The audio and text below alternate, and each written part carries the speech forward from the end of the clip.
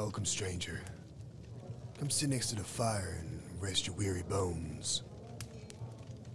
Tonight, I have two tales to tell. The first you may know from your childhood. And if you're still here, well, congratulations on surviving. And the second, we'll get to that later. For the night is young, and the darkness beckons. Let us start then, and let me tell you the story of the Flat Man.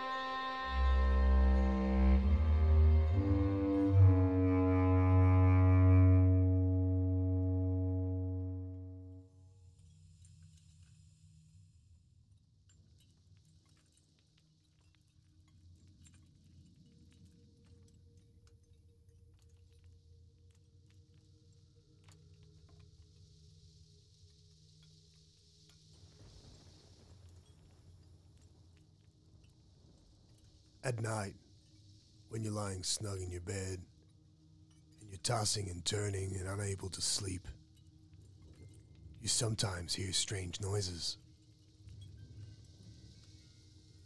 You hear a soft tap, tap, tap on the window. You try to tell yourself it's just a tree branch tapping against the glass. But deep down inside, you know it's the Flat Man. He's trying to get in.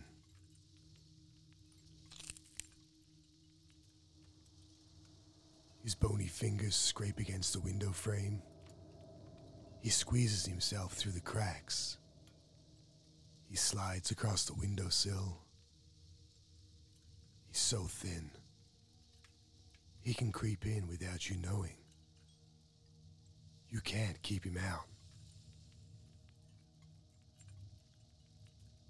You peer into the darkness, trying to catch a glimpse, but he's too smart. If you turn on the light, he hides behind the wardrobes and curtains. He's always one step ahead.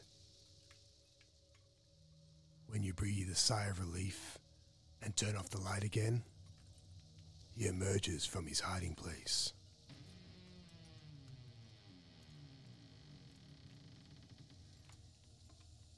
The Flat Man is afraid of the light. He lurks there in the shadows. He presses himself up against the wall. He creeps in the darkness from corner to corner, silently waiting for you to fall asleep.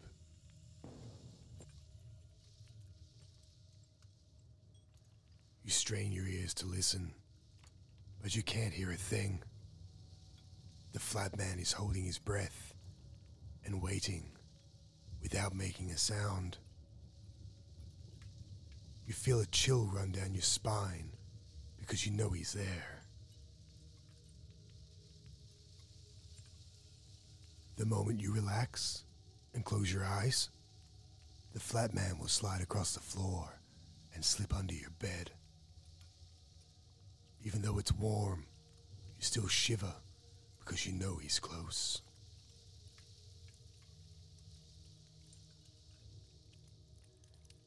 You pull the covers tightly around you, trying to protect yourself, but nothing can protect you from the Flat Man. As you lie there on your side, you can feel him behind you, lying beside you.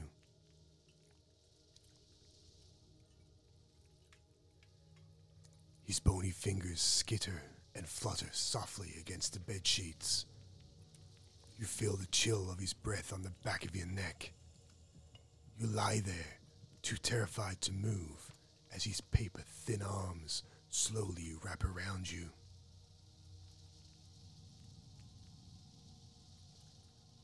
As soon as you fall asleep, his gnarled hands will cover your nose and mouth. You won't able to breathe. Your body will struggle to take one more breath of air. You'll wake up, gasping for air, and you'll cry out for help. Perhaps the flat man will let you live. Perhaps you will just slide back into the shadows, where he will lurk again, waiting for his next chance, waiting until you let down your guard. He's waiting for that perfect night, when there's no one else in the house, and no one there to hear your cries, and no one will come running when you scream, and he can strangle you in your sleep, and nobody will ever know what happened to you.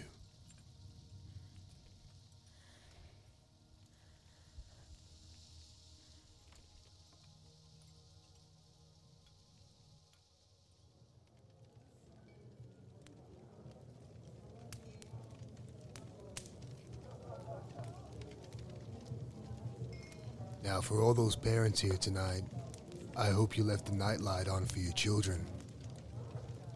For we have all felt the presence of the flat man, as we are all survivors to tell his story. Now for the second story of the night. Places are given names for a reason, and warnings about such places are much the same. For this tale is called The Devil's Pocket.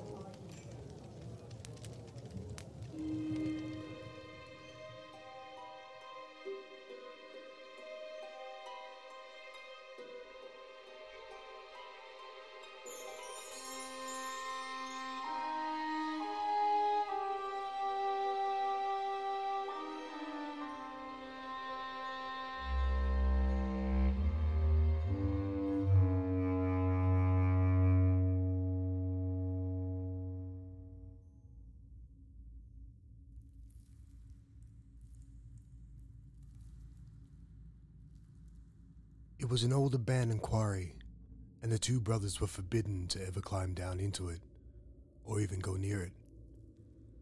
A long time ago, there had been a cave-in at the bottom of the quarry, and several men from the village had been trapped under tons of stone and slate. They were never seen again. The stone swallowed them up, their parents would warn the boys whenever they spoke of the quarry. Then they would be threatened with all kinds of punishments if they were ever caught near the quarry. And finally, their father would look up from under his glasses, and in his deepest voice, he would say, "It's the devil's pocket. Don't ever throw a penny in it." There were other stories floating around the village, rumors about the strange haunting echoes that filled the quarry late at night when the wind was still. But the more stories the boys heard about the quarry, the more fascinated they became with the devil's pocket. "I'm not afraid," said Marty, looking down into the bottom of the quarry. "I'm going to throw a penny into it." "You better not," cried Bruce. "We're not even supposed to be standing here." And he pulled his younger brother away from the edge of the quarry. "You're just afraid," exclaimed Marty, taking an old dull penny from his pocket and throwing it as far as he could into the quarry. "You shouldn't have done that, Marty. You know what we were told." "Shh. Listen."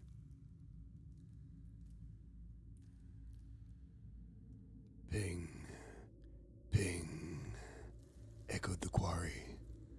Clink, ping.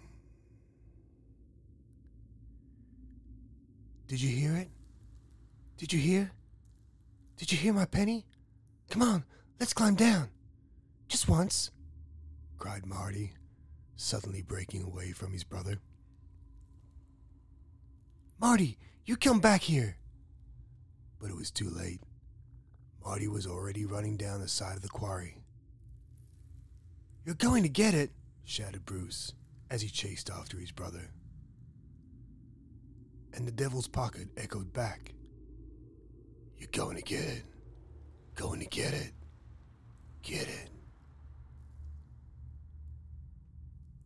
And before the echo died, both boys were standing side by side at the bottom of the quarry. "Boo!" cried Marty, as loudly as he could. And the devil's pocket echoed back, "Boo! Boo! Boo!" "Come on, Marty, let's go home." And the devil's pocket repeated, "Go home. Go home." Ignoring his older brother, Marty began running around the bottom of the quarry, playing games with his echo, running and shouting until the quarry was filled with howls and screams and laughter. Then all of a sudden, Marty tripped over a rock, and for a moment, the quarry was still. "Now you've done it!" cried Bruce, running to help his brother. "You've done it! You've done it! Done it!" Now the devil's pocket seemed to be mocking them. "Look what I found!" Marty cried, jumping to his feet. "My penny! It's my penny!" And he held it up to his brother to see as he danced around and around with glee. Then he shouted to the quarry, "I found my penny! I found my penny! I found my penny!" "My penny! My penny! My penny!" the quarry echoed back. "That's not your penny," said Bruce. "Look how shiny and new it is." Marty looked down at the penny gleaming in the palm of his hand.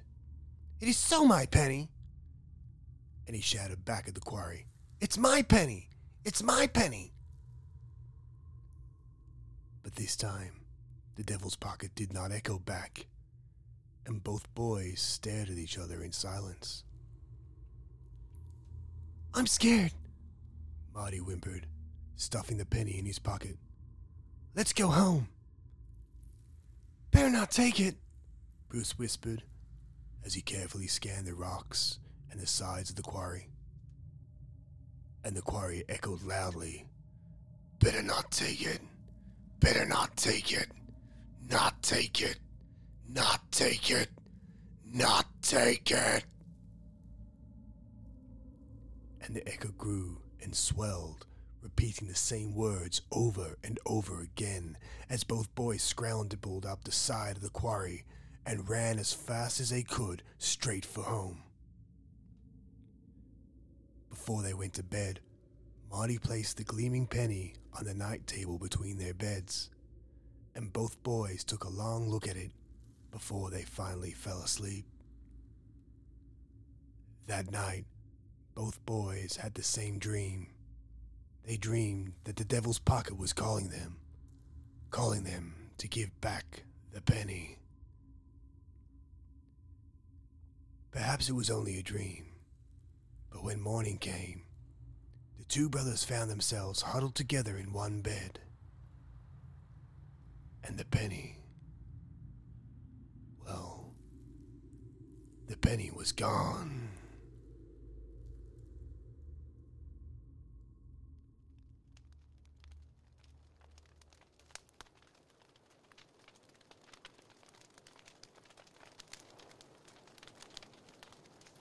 The stories told for you this evening, The Flat Man and the Devil's Pocket, are read and dramatized by Warren Bussinger for the Meat, Mead and Dragon Tales Podcast 2020. Both stories are available from scaryforkids.com and are both derived from old folk tales. The Meat, Mead and Dragon Tale Podcast is a non-for-profit and takes no money in or for making these tales. These tales are read for you in entertainment purposes only, and to inspire other storytellers to do the same. All sound mixing by Warren Bussinger. The prelude to Meat, Mead and Dragon Tales, musical interlude, written and composed by Jethro Gomez, 2020. Thank you once again to all my subscribers and followers. Well, the reason I continue making these tales.